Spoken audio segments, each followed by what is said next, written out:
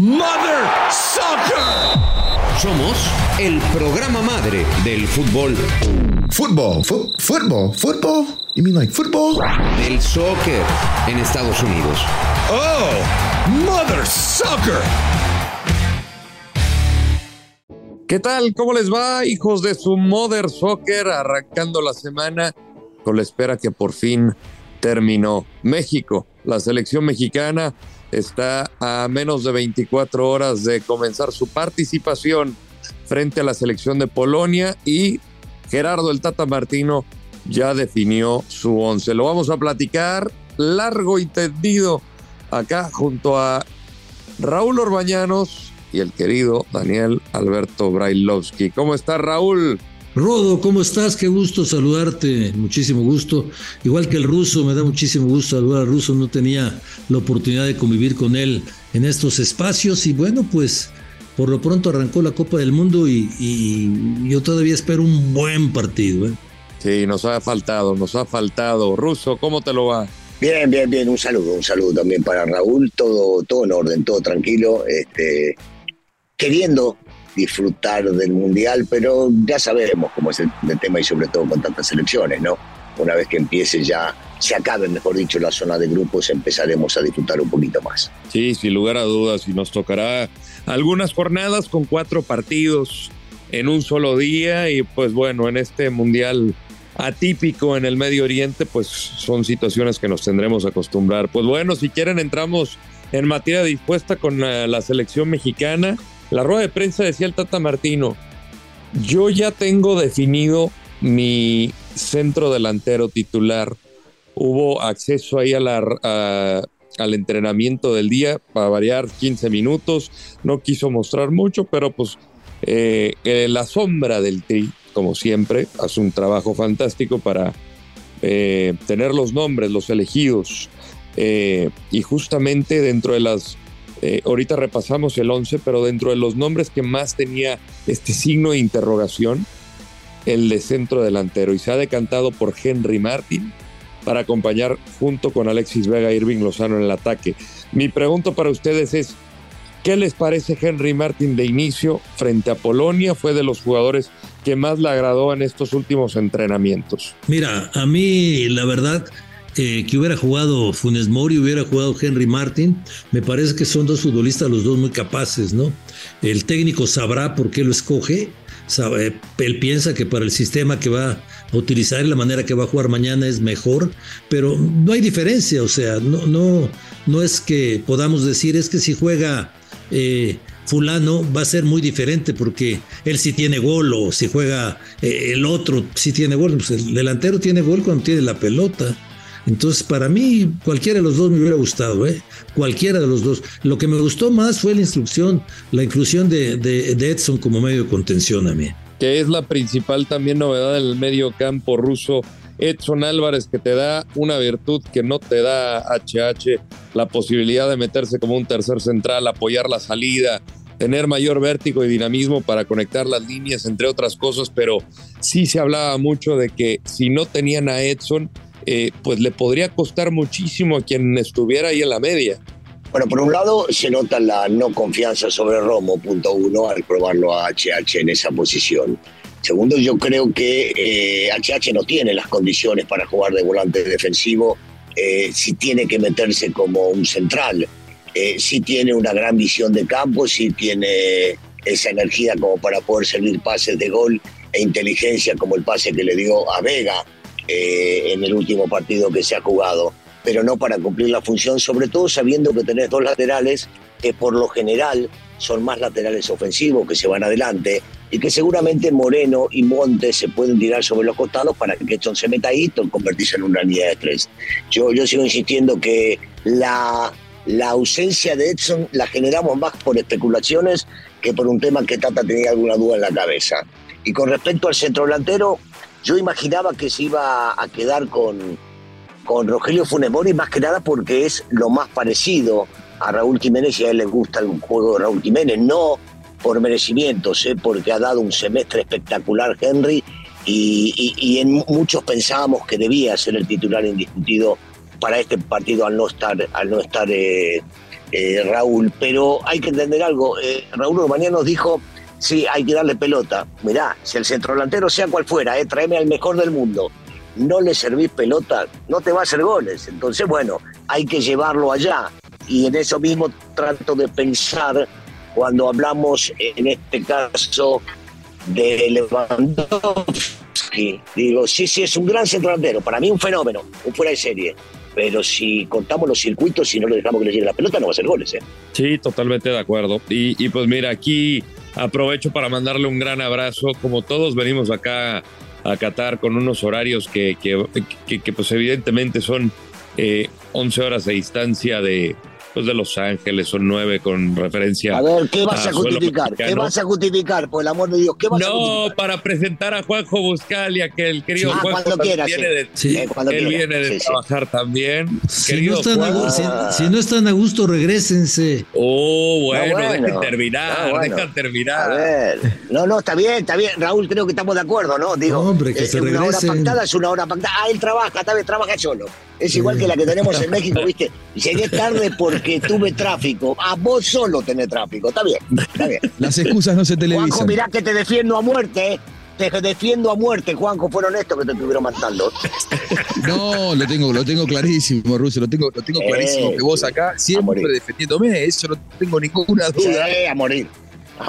Un gran placer saludarlos. Hoy habló Messi en la selección argentina, hoy habló Scaloni. Hay dudas en la selección argentina también. Los problemas no solamente están en México, hay dudas en los distintos seleccionados. Y bueno, hay que ver qué es lo que pasa mañana. Y hablaremos justamente porque también hay una imagen que la vi a través de redes, no estuve en la práctica de Argentina, pero vi el tobillo de Messi sumamente inflamado, Juanjo.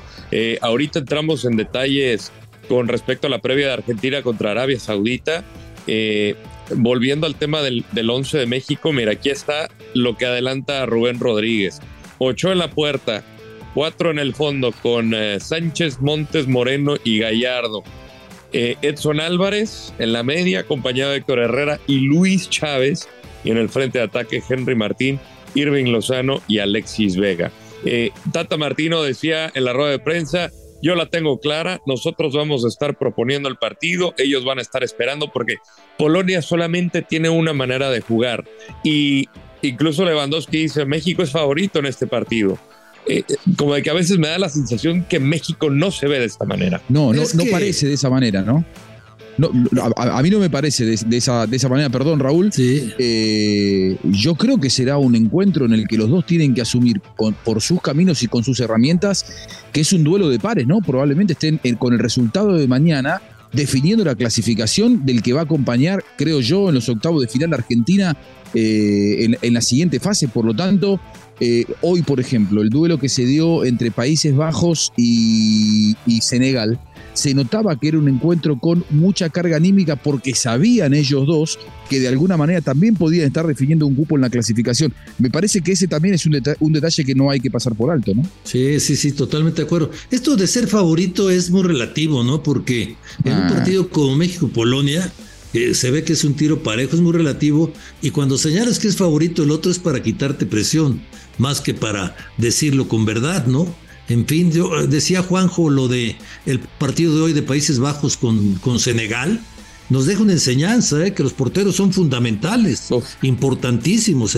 El portero de Senegal perdió el partido. Y es un portero experimentado, como lo es Mendy, y el caso del holandés, pues que la gran sorpresa es que Louis van Gaal se la jugó porque era su primer partido con la selección nacional, así es que pues así fue con Noppert en la puerta en su primer partido, un debut en la Copa del Mundo, ni más ni menos. Y tuvo una tajada excelente, un disparo abajo, es un hombre muy alto, Rodo, mide 2'3" por ahí, y bueno, y estuvo una tajada muy importante. Y el otro lado, las dos que tuvo más complicadas, una mala salida. El portero, si sale para buscar un servicio, tiene que llegar al balón, sino que no salga. Y el otro se tira y deja el balón ahí en un rebote y les hacen 2 goles. Un partido que fue muy parejo. Y lo digo esto porque mañana pienso que los porteros, bueno, no mañana, pienso que todos los días los porteros son fundamentales. ¿Puedo hablar sobre el tema de especulaciones, ya que están metidos en eso? Juanjo decía algo y Raúl se metió en la misma. El partido mañana es fundamental. Siempre decimos que el próximo partido es el más importante y ahí estamos de acuerdo siempre todos. Sí, es cierto, el próximo partido es el más importante. Vas a jugar contra Polonia y a Polonia le tenés que ganar si es que realmente tenés ganas de seguir pensando en la calificación. ¿Y por qué digo esto? Porque las especulaciones me llevan a pensar que el último partido lo juega Polonia contra Argentina. Y como seguimos especulando y decimos que Argentina es el favorito, aunque yo digo que los partidos hay que jugarlos siempre, damos por hecho que Argentina le gana a Arabia y después le gana a México. Y si esto sucede y México no gana su partido contra Polonia, Argentina puede jugarte el último partido con suplentes y hasta empatar con Polonia, termina primero y México quedó afuera. Por eso digo que es tan importante el partido de mañana como si fuera la final del mundo para México. Perdón, me anticipé, pero ya que especulamos, digo, me meto en eso. Estoy de acuerdo. Ahora, con esa carga anímica, me parece que también México tiene que ser muy consciente de que el partido no se va a ganar en el primer minuto, que tiene 100, 110 minutos, porque están dando minutos de reposición larguísimos. Digo, va a tener que ser muy paciente en búsqueda de ese partido, porque si sale desesperado, me parece que lo que está haciendo es abreviar el camino de los polacos. Es decir, si a Polonia salís a atacarlo, y ellos van a especular y lógicamente están en una posición de poder. Juanjo, ¿cuándo has visto desesperado al equipo mexicano? No, bueno, por eso digo. Ojalá un día lo veamos. Bueno, toda esa previa que se habla, que el protagonismo que tiene que ser de México, digo, hay que entender que hay 110 minutos para ganar el partido. Coincido, creo que mañana es la final del mundo para México. El partido más importante del grupo para México es mañana, con la complicación que esto acarrea, ¿no? Porque además el fixture después te jugó en contra, con este detalle que recién comentaba el ruso. Es decir, mañana México necesita ganar, lo que no quiere decir que tenga que salir desde el primer minuto a buscarlo a Polonia e imponerle condiciones, porque si no Polonia te la puede hacer pasar mal. Sobre todo como Polonia juega, ¿no? A Polonia le sirve ese estilo de juego. Claro, vení, atacame, tené la pelota porque se la va a ceder y yo espero un contragolpe o alguna jugada que puede inventarme Lewandowski, o sabiendo que a vos tenés una deficiencia en el juego aéreo, espero un tiro libre, un córner, y en una de esas te vacuno y andás en un gol. Miren lo que le pasó hoy a Estados Unidos. Estados Unidos hizo un primer tiempo para enamorar, pero dejó el físico en los primeros 45 minutos. En el segundo tiempo no le dio el físico y se lo terminó empatando Gales con muchísimo menos, poniendo solamente un tipo de casi 2 metros en el área. Pero regaló, con una boludez de Zimmerman, ¿eh? Sí, totalmente. Regaló 30 minutos País de Gales, Juanjo, también. Mucho mejor equipo Estados Unidos, pero los primeros 30 minutos de Gales son de vergüenza. Horrible, pero no tiene mucho más que eso Gales tampoco. Digo, Gales es un equipo rocoso, con pocas ideas, con una idea absolutamente antigua, diría arcaica. Estados Unidos el primer tiempo con la movilidad de los de la mitad de la cancha, digo, hizo un gran partido, pero ¿qué ocurrió? Se desgastó en los primeros 45 minutos, en el segundo tiempo se quedó sin pierna. Que fue algo que le pasó a México en el amistoso, digo, insisto, fue un amistoso, pero contra Colombia. Jugó un primer tiempo brillante, después vinieron los cambios, metió a los titulares del combinado cafetero como Santos Borré, etcétera, y les dieron un toque, le dieron la vuelta. Ese tipo de detalles, hablaba Memo Ochoa, que es lo que ha tenido a través de su experiencia, lo que le quiere comunicar y trasladar a los jugadores jóvenes. El cómo tratar de minimizar los errores, porque estos errores en el gran escenario te pueden costar partidos. Acá tenemos palabras de Gerardo Martino, que habló en la rueda de prensa justamente del día previo al encuentro contra Polonia. Lo escuchamos. Bueno, la expectativa nuestra es poder jugar los 3 partidos de la misma forma. Y eso muchas veces no depende exclusivamente de nosotros, sino también de lo que haga y proponga el rival. Y si nosotros del rival somos los que vamos a tener supremacía respecto a la forma en que se va a desarrollar el partido. Ahora nos ocupamos de Polonia y sí creo que el primer partido, en líneas generales, creo que el primer partido resume mucho de lo que pueda pasar a lo largo encamina de alguna manera el recorrido de una selección para uno u otro lado, y en este caso especial creo que por las características del grupo es muy probable que sea todavía más decisivo este primer partido. El 9, bueno, lo definiremos, en realidad lo tengo definido y como siempre hago, no doy el equipo y no lo voy a hacer en este caso. Si esos sistemas tácticos cambian la forma, el estilo de un equipo, o de una selección en este caso. Y yo creo que ninguno de estos sistemas tácticos modifica la postura que tiene Polonia en un partido. Entonces nosotros lo que tenemos que hacer es reconocer y que los jugadores sepan que el rival se siente cómodo jugando diferentes sistemas tácticos y que conozcan la solución para esos sistemas tácticos. Pero el estilo de Polonia es uno solo y sobre eso preparamos nosotros el partido.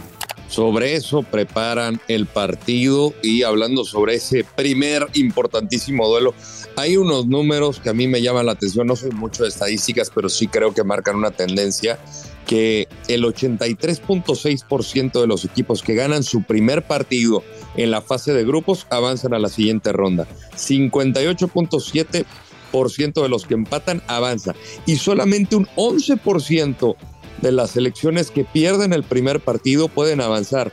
Es vital este primer partido, Russo, compañeros, porque imagínate encarar el segundo duelo con la presión de que te lo tienes que jugar contra Argentina, que no te sirve el empate contra la albiceleste. Sí, yo entiendo el tema de los números, las posibilidades y los porcentajes, y eso es real porque son números fríos. Lo que digo es que, por ejemplo, yo vi jugar hoy a Senegal y perdió el primer partido y yo lo veo con claras chances de poder calificar porque a mí en lo personal me pareció más que Holanda. Por ejemplo, no le veo ninguna posibilidad a Qatar porque lo vi un equipo pecho frío que no metió absolutamente nada. Veo a una Inglaterra que ganando el primer partido se hace muy fuerte. Sí, digo, tiene que ver también con el equipo, porque si vos me decís, mirá, mañana pierde Argentina con Arabia, ¿tiene chances? Sí, claro que tiene chances. Por supuesto, porque tuvo un mal partido, porque se encontró un mal día, porque el equipo rival aprovechó las circunstancias. Si los números son fríos. Lo que pasa es que en este caso, en específico, el de México, tiene mucho que ver con que el rival del grupo, perdón, antes de que empiece el torneo, el rival del grupo lo ponemos o lo ponen como un candidato al título. Entonces, si lo ponemos como candidato al título, quiere decir que va a calificar. Ahora, y me la tengo que jugar con otro más. Russo, ¿candidato al título quién? ¿Polonia? No, Argentina, por eso digo. Ah, Argentina, ok. No, Cuando digo que mañana no es candidato al... No, el problema con Polonia es algo que comentaba el Russo. Es rival directo el de mañana. El problema con Polonia es algo que comentaba el Russo, o sea, cómo juega Polonia y la manera de salir. Y ese es algo que me preocupa porque hemos visto a nuestra selección que cuando le juegan en las contras nos agarran casi siempre corriendo contra nuestra portería y nos cuesta muchísimo trabajo. Como o sea, Suecia. La manera de jugar de Polonia, si no ha hecho el Tata una buena preparación para este tipo de fútbol, nos va a costar mucho trabajo. O sea, contra Suecia marcó muy mal en la vuelta a México. Aquí va de la mano algo con lo que dice Juanjo, ¿no? Si entras desesperado te van a matar. ¿Cuántos partidos hemos visto como el que vimos contra Suecia en la Confederación, en CONCACAF? Equipos tirados para atrás, te terminan complicando, no encontrás espacios, y por no encontrar espacios a veces jugás mal y hasta no ganás. Lo mismo te hizo Suecia, lo mismo te va a intentar hacer Polonia. Claro. Porque es el juego de ellos, claro, salvando la distancia. Yo no voy a comparar a Polonia con equipos de Centroamérica, no, por supuesto que no. Pero el juego es similar, con la única diferencia que tiene jugadores jugando en muy buena liga de Europa. Claro, que son capaces también, o sea, de ensuciarte, no encuentran los espacios, juegan con tu desesperación y en transiciones pues pueden ser letales. Y ahí está justamente Zielinski, el compañero del Chucky Lozano, que pasa un fantástico momento. Y es ahí donde tienen que anularlo, ¿no? Para que la pelota no le llegue a uno de los mejores centros de la última década. Y ya. Tranquilo. Ahora, está bien. Yo tengo una duda. ¿Contra quién jugamos? ¿Contra Polonia o contra Polonia, como dice el Tata? La Polonia Narvarte. No sé. Bueno, ya se están riendo de nosotros. No vale, eso no vale. No. Memo Ochoa habló también en rueda de prensa qué significa su quinta Copa del Mundo y también cómo ha visto a Raúl Jiménez, porque la verdad ha sido una inspiración para este grupo en el seno del tricolor. Escuchamos a Memo. Lo veo con unas ganas, una ambición y un hambre y un deseo de jugar, de querer estar en la cancha, de querer aportar, de ayudar al equipo enorme. Yo creo que las ganas de volver a ese nivel, de volver a jugar fútbol que ha mostrado Raúl después de lo que le pasó en la cabeza. Es un ejemplo para todos, tiene que ser un ejemplo de motivación, ejemplo de vida para futbolistas y para no futbolistas. Y el hecho de tenerlo aquí y tenerlo al 100, pues hace que los demás tengan que trabajar más, ¿no? Y por supuesto que a Raúl lo he visto muy bien en los entrenamientos, lo he visto trabajando cosas extras. Por ahí se es injusto muchas veces con él porque toman 5 segundos de un video y dicen que no está bien y ni siquiera tienen la información necesaria para poder informar de lo que realmente pasa. Y pues es triste esa información y es injusto con Raúl y seguramente Raúl, de la forma que ha venido trabajando y lo bien que lo he visto en los entrenamientos y a la hora que el Tata lo ha puesto, pues seguramente a la hora que entra a la cancha lo va a hacer de muy buena forma. Estar en mi 5º mundial, pues soy un afortunado, un privilegiado. Encima, estar en un mundial nunca es sencillo para un futbolista.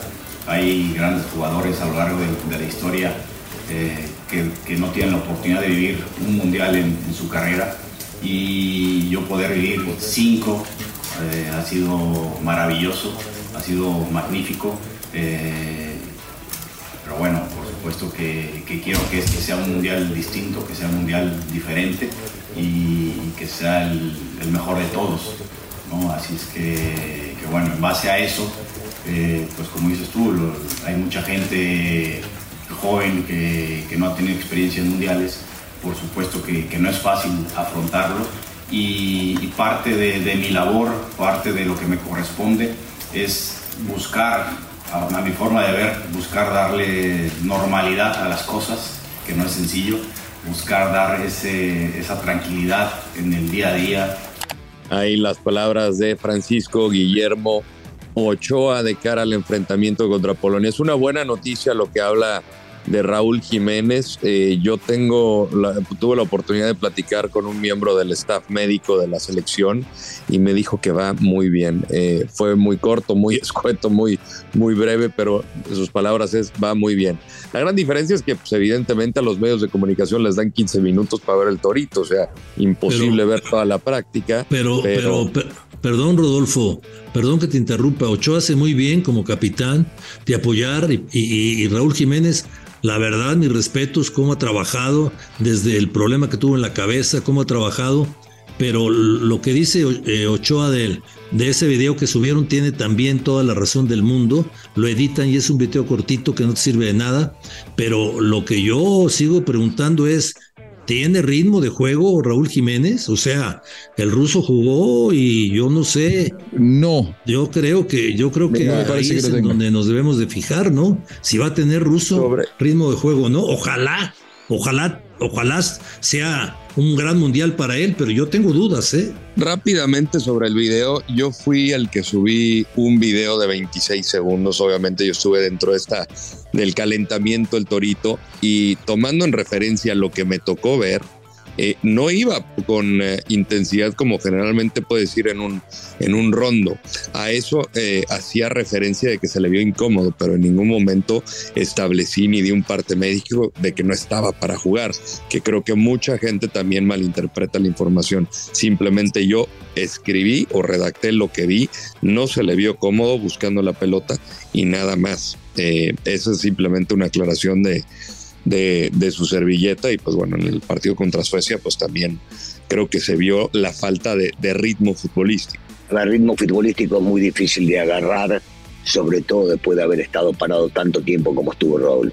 Físicamente puede ser que esté al 100%, pero físicamente no sirve tanto como para jugar en los partidos y sobre todo de alta competencia como estos, para estar vivo, para poder llegar o anticiparse o crear una situación o dejar libre a alguien. Digo, eso realmente es sumamente complicado. Yo en lo personal, confiando mucho en el trabajo que ha hecho y en lo bueno que es Raúl y lo convencido que está para jugar al fútbol y todo el esfuerzo que ha hecho, estoy convencido que no puede jugar 90 minutos. O sea, no le da por lo menos en el próximo 15 días para jugar 90 minutos, pero puede llegar a ayudar y mucho desde su posición, desde la banca, entrando 15 minutos, media hora, recuperando un poco ese timing para aparecer en los momentos justos.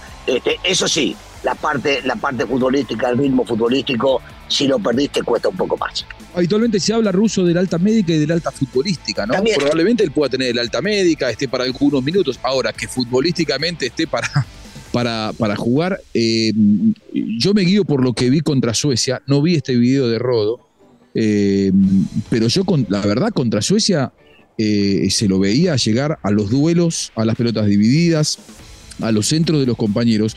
Vos te dabas cuenta que estabas en presencia de un futbolista que está volviendo, que está tratando de volver, que le está poniendo mucho empeño, que tiene muchas ganas. Lógicamente está delante la posibilidad de jugar un mundial. ¿Quién no se sacrificaría? Ahora, vos podés sentirte bien, mal o regular, pero si estás o no futbolísticamente, eso ya no depende de un estado de ánimo. Depende de una cuestión hasta física, diría yo, ¿no? Muchachos, tenemos que hacer una breve pausa y volvemos aquí en Modern Soccer para hablar más de Raúl y también de la presentación de Argentina en la Copa del Mundo. Bien, aquí estamos de regreso, hijos de su Modern Soccer. Algo que me pareció también verdaderamente injusto, caballeros, es cómo la gente se empezó a manifestar tras la salida de Benzema del Mundial, que él decide hacerse un lado al no recuperarse. La gente empezó a comparar el tema con Raúl Jiménez y creo que se le carga demasiado la mano a Raúl, porque sí tiene la alta médica, ya disputó 45 minutos y creo que el Tata tampoco se dispararía en el pie para llamar a un jugador por terquedad o lo que sea, cuando también está en riesgo una clasificación a la siguiente ronda. Ahí creo que la gente sí lo ha tomado de una manera muy, diría, grotesca. ¿Cuánto hace que no juega Raúl Jiménez? Tenía 77 días sin jugar un partido, hasta el pasado miércoles, donde tuvo 45 contra Suecia. O sea, principio de septiembre, la última vez que jugó. Muy parecido a la cantidad de inactividad que tuvo, por ejemplo, Depay. Depay no jugaba desde mediados de septiembre y hoy entró algunos minutos con Países Bajos. Quiere decir, no sé si en todos los países se arma el escándalo que se arma en México alrededor de la figura de Raúl Jiménez. Sobre todo, me parece que esa contemplación y esa paciencia se la tiene a Jiménez, porque para el Tata Martino es el delantero más importante que tiene México. Si fuera el cuarto delantero, ya no le hubieran tenido tanta paciencia, pero tratándose de... Es lógico que lo espere. Pará, te voy a interrumpir. ¿Sabés por qué es buena esta que acabas de decir? Porque el que jugó en lugar de Depay es Jansen. A Jansen lo conocemos bien. No le llega ni a los tobillos. No le llega ni a los tobillos. En serio, con todo respeto lo digo. Y nadie hizo tanto desmadre porque lo ponga Van Gaal en la banca y lo ponga solamente 20 minutos. Porque no puede estar para jugar los 90, porque lo tiene que ir llevando poco a poco. Está buenísima, pero buenísima, porque en México tampoco hay, como para tirar al techo centro delanteros. Y eso es lo que está pasando, entonces tampoco era para hacer tanto desmadre. Tal cual. Por eso le tienen esta paciencia a Jiménez, porque para el Tata es Jiménez a México lo que Memphis Depay es a Países Bajos. Por lo tanto, a esos jugadores... Terminando el Mundial te digo si se equivocó o no. Ya con el diario del lunes. Claro. Y es muy fácil para nosotros. Nosotros los periodistas somos los únicos que no ganamos, perdemos ni empatamos, ¿no? Siempre ganamos. No siempre, porque ahorita estás en riesgo de perder tú. Salvo que se te moque el periódico. Si se te moca el periódico de lunes, porque estás diciendo que no se le tiene paciencia. Pero ¿cómo no le vas a tener paciencia a Raúl? Digo, a Raúl hay que tenerle más paciencia que a nadie, porque para el Tata es el delantero más importante que tiene México. A ese delantero, a ver, el criterio es del Tata. Para el Tata, y eso no lo estoy descubriendo yo, ustedes lo saben mejor que yo.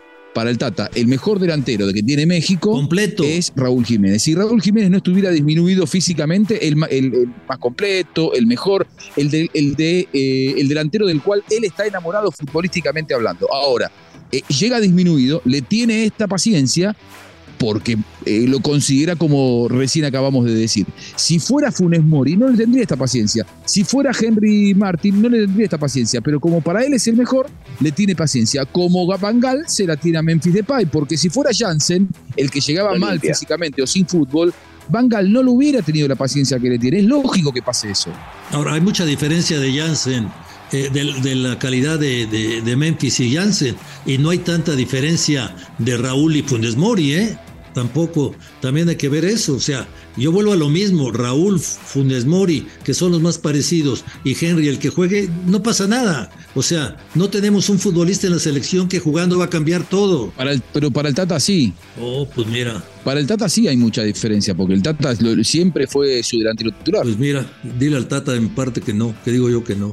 No, yo no hablo con él, no tengo idea, pero digo, evidentemente, y siempre el Tata hizo saber que para él el centro delantero titular era, a ver, si Messi estuviera salvando las distancias, si Messi estuviera mal físicamente, de hecho no está 100% físicamente, Nico González no llegó 100% físicamente. Messi tampoco llegó 100% físicamente. A Messi se lo espera, a Nico González se lo mandó a la casa. Esa es la diferencia. Y me da la impresión de que le dio una bofetada, y aquí corrígeme si estoy mal, Scaloni después del partido contra Emiratos Árabes, les llamó, ya están grandecitos, como de que no sé si esperaba que estuvieran al 100% y trataron de cubrir lo que venían arrastrando tanto Correa como González para que pudieran estar en la lista final. Muchos jugadores fueron consultados cómo estaban físicamente, dijeron que estaban perfectos, y después cuando los tiraron a la cancha y los tuvieron mano a mano, se dieron cuenta que no estaban 100%, ni muchísimo menos. Por eso, después de ese partido contra Emiratos Árabes, en donde hubo 4 futbolistas que se quedaron al margen, inclusive del banco de suplentes, al otro día hizo un entrenamiento al 150%. El que no podía estar al nivel físico lo dejaban afuera. ¿Sabés a quién es el único que aguantó? Al Cuti Romero, porque para él un poco, también con el mismo ejemplo de Raúl Jiménez en México. El Cuti Romero para él es el baluarte de la defensa. Entonces, así como el Cuti Romero no estaba bien físicamente, lo esperó, a Nico González o a Joaquín Correa, que tampoco estaban bien físicamente, pero no eran tan importantes, los mandó, les dio el pasaje y los mandó a Argentina de regreso. Creo que lo que está pasando con Raúl Jiménez, y para mí, si para el Tata es el mejor, está bien que tenga paciencia. Yo deseo equivocarme, Juanjo, deseo de veras equivocarme. Deseo que tenga una muy buena Copa del Mundo, que entre minutos, que haga gol. Yo deseo equivocarme, pero yo no veo, yo la verdad pienso que Raúl Jiménez no debería haber sido convocado. Yo pienso lo mismo que vos, Yo creo que está mal físicamente, que está disminuido futbolísticamente, que le falta ritmo futbolístico, pero el Tata le está teniendo paciencia porque, bueno, lo considera como lo considera. Pues sí, ¿Cómo marcha Messi, Juanjo? ¿Cómo está para jugar ante Arabia Saudita? ¿Lo van a guardar? ¿Cómo está el tobillo? Ahí no hay problema, perdóname, antes que pase el informe, Juanjo, que está allá ahí muy pegado, no hay problema contra Arabia Saudita, no te preocupes, va a jugar. El problema es que aparezca después de la zona de grupos. Ahí es donde tiene que aparecer. Ojalá dé un gran partido contra Arabia Saudita y que Scaloni sea inteligente y le dé descanso contra México. Esa imagen del tobillo apareció en la prensa porque, a diferencia de lo que pasa cuando te entrenas y no estás obligado a abrir la puerta de los entrenamientos, aquí en el mundo FIFA todo se ve, todo se observa, todo se estudia, y apareció la imagen del tobillo. Yo estoy seguro que ese tobillo de Messi otras veces lo ha tenido parecido y nadie se había enterado. El tema es que ahora pudieron entrar al entrenamiento y le miraron el tobillo.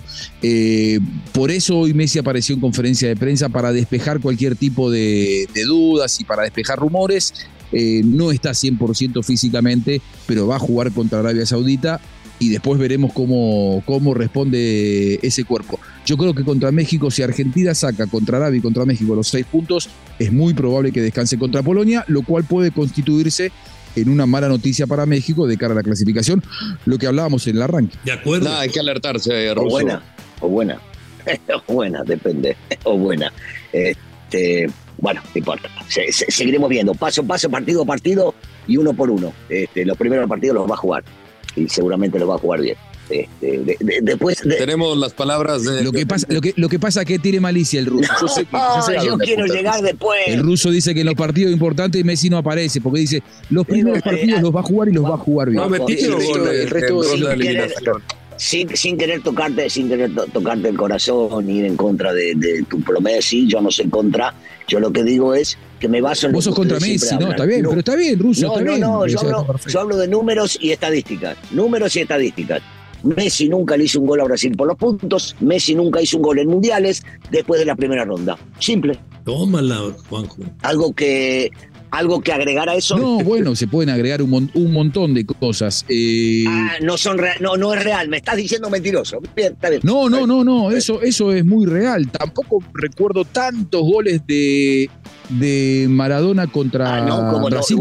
También y contra Inglaterra, cuando hubo que eliminarlo, y después no, pero te dije Brasil. No, pero vos me pusiste Brasil. Vos me pusiste Brasil. Todavía se me pasa por la cabeza. Bueno, está bien, pero vos me decís, Messi nunca le hizo un gol a Brasil por los puntos. Yo no recuerdo un gol de Maradona contra Brasil por los puntos. Igual vos me estás llevando al terreno que yo no me quiero meter porque yo no soy anti-Maradona, todo lo contrario. Pero yo no hablé de Maradona. Pero sí tengo la apertura, que evidentemente vos no tenés, de poder disfrutar a los dos. Pero yo no hablé de Maradona. Yo también lo disfrutaba Messi en el Barcelona, lo disfrutaba mucho. En mi selección, la que yo amo, quiero. Y ahora no. Claro que no. ¿Dónde? Bueno, sí, partidos amistosos. No. Partidos contra equipos más o menos. No, porque yo disfruto a los grandes. Vos estás diciendo que no sirve porque no hizo un gol en la final contra Brasil en el Maracaná. Decime que él fue el mejor jugador del equipo. No, porque no le hizo un gol, entonces no sirvió su Copa América, que fue extraordinaria. Copa América, decime que él fue el mejor jugador en ese partido. Por el amor de Dios, decímelo. No. Porque yo confío en tu criterio. No, en ese partido no. En la final, en la Copa América claramente sí. 7, en la Copa América. 7 que fueron mejores que él. Y vos también. Bueno, 7 probablemente es demasiado. 7 probablemente es demasiado. Pero sí que la figura, por ejemplo, podemos decir de Paul, Di María por el gol, pero Messi hizo un trabajo inteligente para el equipo. ¿Viste cómo se dice? Cuando tenés que defender a alguien. Me da la impresión que no se van a poner de acuerdo. Nos vamos a tomar un café ahora, Raúl, los dejamos ustedes. No, porque está obcecado con Maradona, está obcecado. Tiene, ¿vieron cuando le ponen a los caballos, le ponen para que no se distraigan para los costados? Bueno, él tiene puesto tapados los ojos solamente diciendo Maradona, y se pierde de disfrutar a Messi, que es el más grande futbolista de todos los tiempos. No, el mejor de todos los tiempos es Maradona, pero para ver, ahí te metiste ya en un terreno que sí tenemos que comparar. De los que yo vi a Messi, a mí me gustó más Messi. Más Maradona también. O sea que vos sos hincha del equipo. Está bien, yo soy hincha de la selección. A mí me gustan los que me hacen ganar en la selección. Delante de tu chiquito, lo tengo a Kempes. Delante de tu chiquito. No, ¿cómo tu chiquito? Pero ya estás demostrando una animosidad tremenda. Maradona, Kempes, Pasarela. Pero tranquilo, Russo, tranquilo. Ardiles, Villa, por el amor de Dios. Esos vecinos, ¿sabés cómo? El corazón se me salía, por el amor de Dios. Se me salía. Pero eras más joven, ahora tenés la piel más curtida y no dejás que te entre el amor de los goles. Año me dijiste viejo, está bien, no pasa nada. Bueno. No, tenés la piel más curtida, un hombre de más experiencia. La experiencia es algo muy valioso y evidentemente tu experiencia no te está permitiendo ver y valorar lo que ha hecho Messi con la selección argentina. El maracanazo de Messi, Maradona nunca lo dio. No, de Messi no, de la selección argentina, no fue de Messi el maracanazo, por el amor de Dios, basta. Me voy a ir, Carlitos, hay tiro, Carlitos. Bueno, pero tranquilo, para la gratificación y alegría del ruso Brailovsky, vamos a escuchar las palabras de Lionel Messi. Y bueno, siempre me sentí bien con la continuidad de los partidos, de jugar, lo que siempre agarré el ritmo, me sentí cómodo cuanto más jugaba y más minutos tenía, y eso fue lo que intenté hasta llegar acá al inicio del mundial, pero no hice nada especial, me cuidé y trabajé como lo hice toda mi carrera, sabiendo que es un momento especial, como decís, seguramente mi último mundial, mi última oportunidad de conseguir ese gran sueño que tengo, que todos queremos, pero más allá de eso no hice nada especial. Muchas veces Lionel Messi estaba bajo la lupa por una especie de falta de personalidad y falta de liderazgo, que se le veía cabizbajo y demás. Y creo que Juanjo, en este documental o docuserie que salió después de obtener la Copa América en el Maracaná, esa arenga a mí me cambió la perspectiva, porque yo sí era de los que decía, este tipo no tiene personalidad para los momentos importantes, para levantar un equipo. Ahí me cerró la boca. No sé si esto le llegó tarde, le llegó después de un momento, pero claro, fue una aclaración o en qué momento se dio esta transición del Messi líder de vocal en el vestidor de una de las selecciones que ahorita vive un estado de gracia. Es la madurez, es la madurez, es el paso del tiempo. Más, ¿no? Líder, lo que decíamos más líder que Maradona, Rodolfo, y que Para Pelé. mí no. Para mí no. No, distinto, otra personalidad, otro carácter, lógicamente, que no tiene el carácter de Diego, que en eso era un maestro, sin duda. Yo a Pelé no lo vi, no lo puedo juzgar a Pelé porque la verdad no lo vi algunos, debo haber visto, no sé, algunos goles de Pelé, pero no puedo juzgarlo a Pelé, dicen que era un fenómeno. Pero de lo que yo vi, te soy sincero, este documental, esta serie, no la vi de Argentina con la Copa América. Lo único que vi es esa arenga, que a mí no me cambia nada la perspectiva, porque yo sabía que Messi en este grupo era poco menos que un semidios pero para los compañeros, y que ellos lo veneraban y que Messi era el líder. Esta arenga es igual que cuando se perdió contra Chile, se fue a sentar en el banco suplente, se puso a llorar y dijo no juego más, y tuvieron que los jugadores venir a decirle no, tranquilo, porque un líder va a abrazar a sus compañeros cuando pierde. Pero no, te pregunto. Pero Maradona nunca renunció a la selección también. No, por el amor de Dios. Pero digo, ¿sabes lo que pasa? ¿Por qué Con Maradona tenemos una memoria selectiva, ¿no?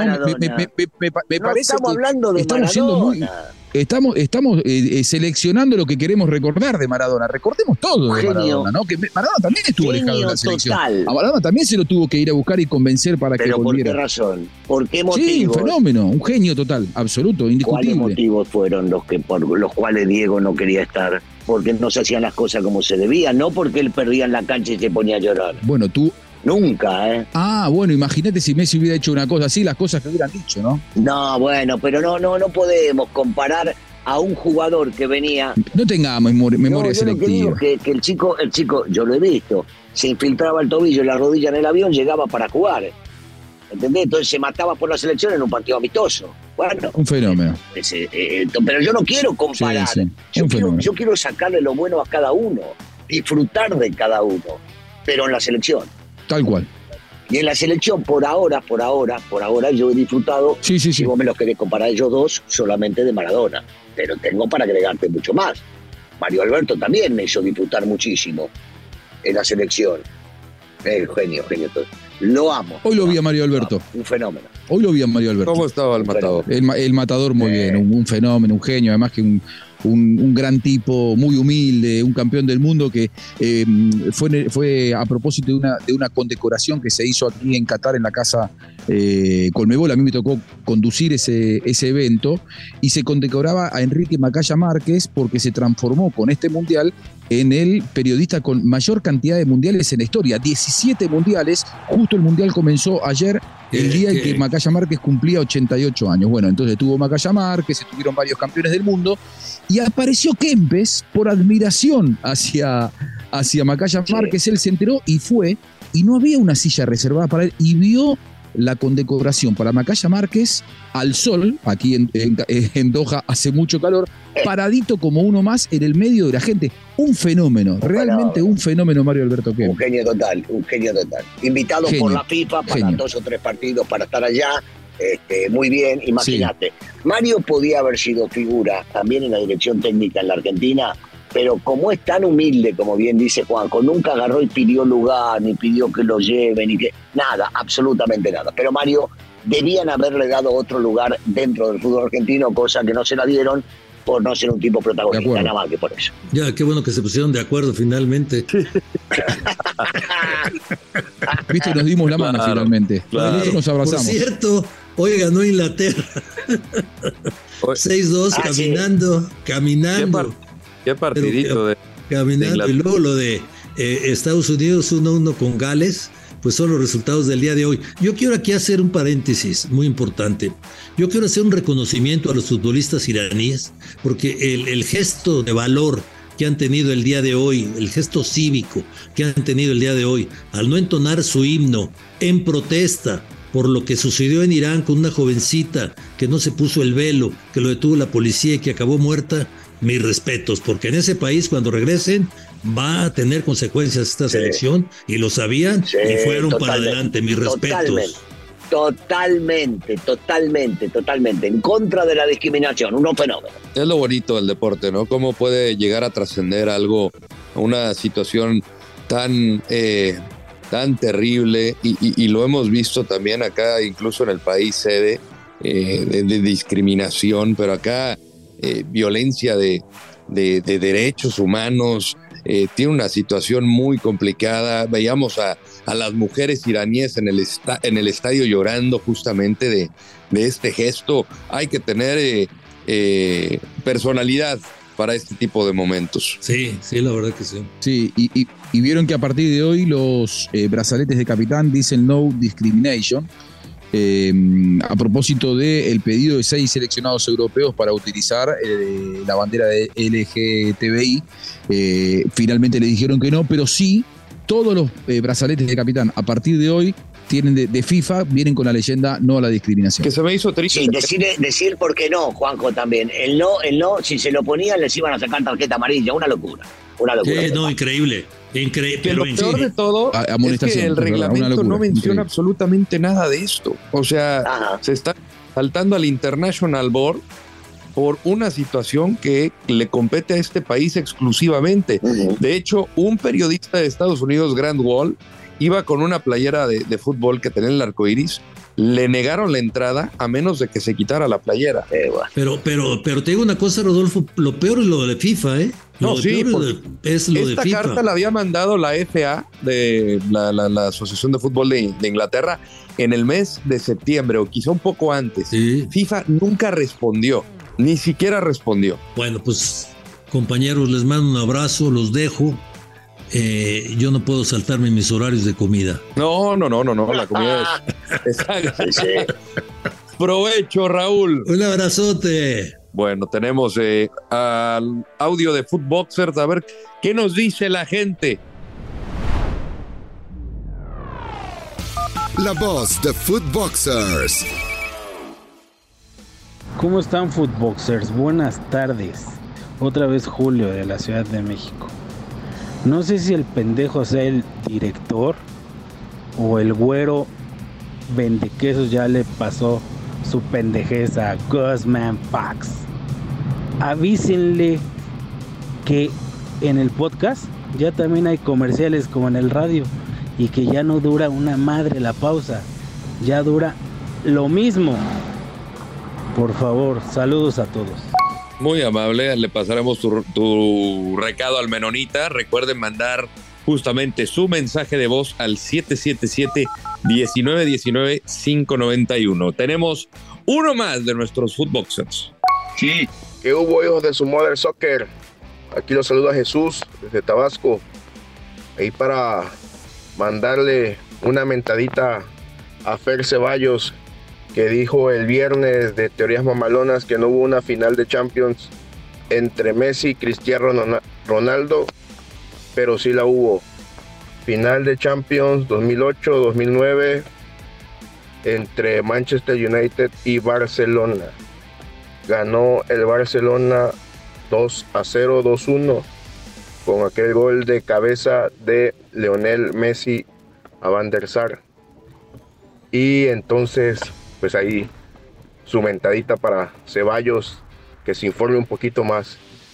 Y saludos a todos. Descubrí el podcast hace como un mes y está de poca madre. Saludos, todos son unos cracks. Bueno, menos mal que a nosotros no nos tocó mentada. Gracias, Jesús de Tabasco. A ver, caballeros, vamos a cerrar con un toma lo tuyo. ¿Alguien lo quiere llevar? Chico, toma lo tuyo. Toma lo tuyo. Juanjo Buscaglia, toma lo tuyo. Dejate de joder, por el amor de Dios, que me traiga algo bueno ese muchacho. Si no, hasta luego. Bien, hijo, recuerda que debes divertirte mucho. Y si por azar pierdes, te mato. Recapacita, Russo, te terminás transformando en uno de esos que no son analistas, que son solamente sanguíneos. Tranquilo, disfrutalos a los dos. No es a quién querés más, a papá o a mamá. Podés querer a los dos, tranquilo. Hay vida después de Maradona y es Lionel Messi. Disfrutalo, toma lo tuyo, Russo.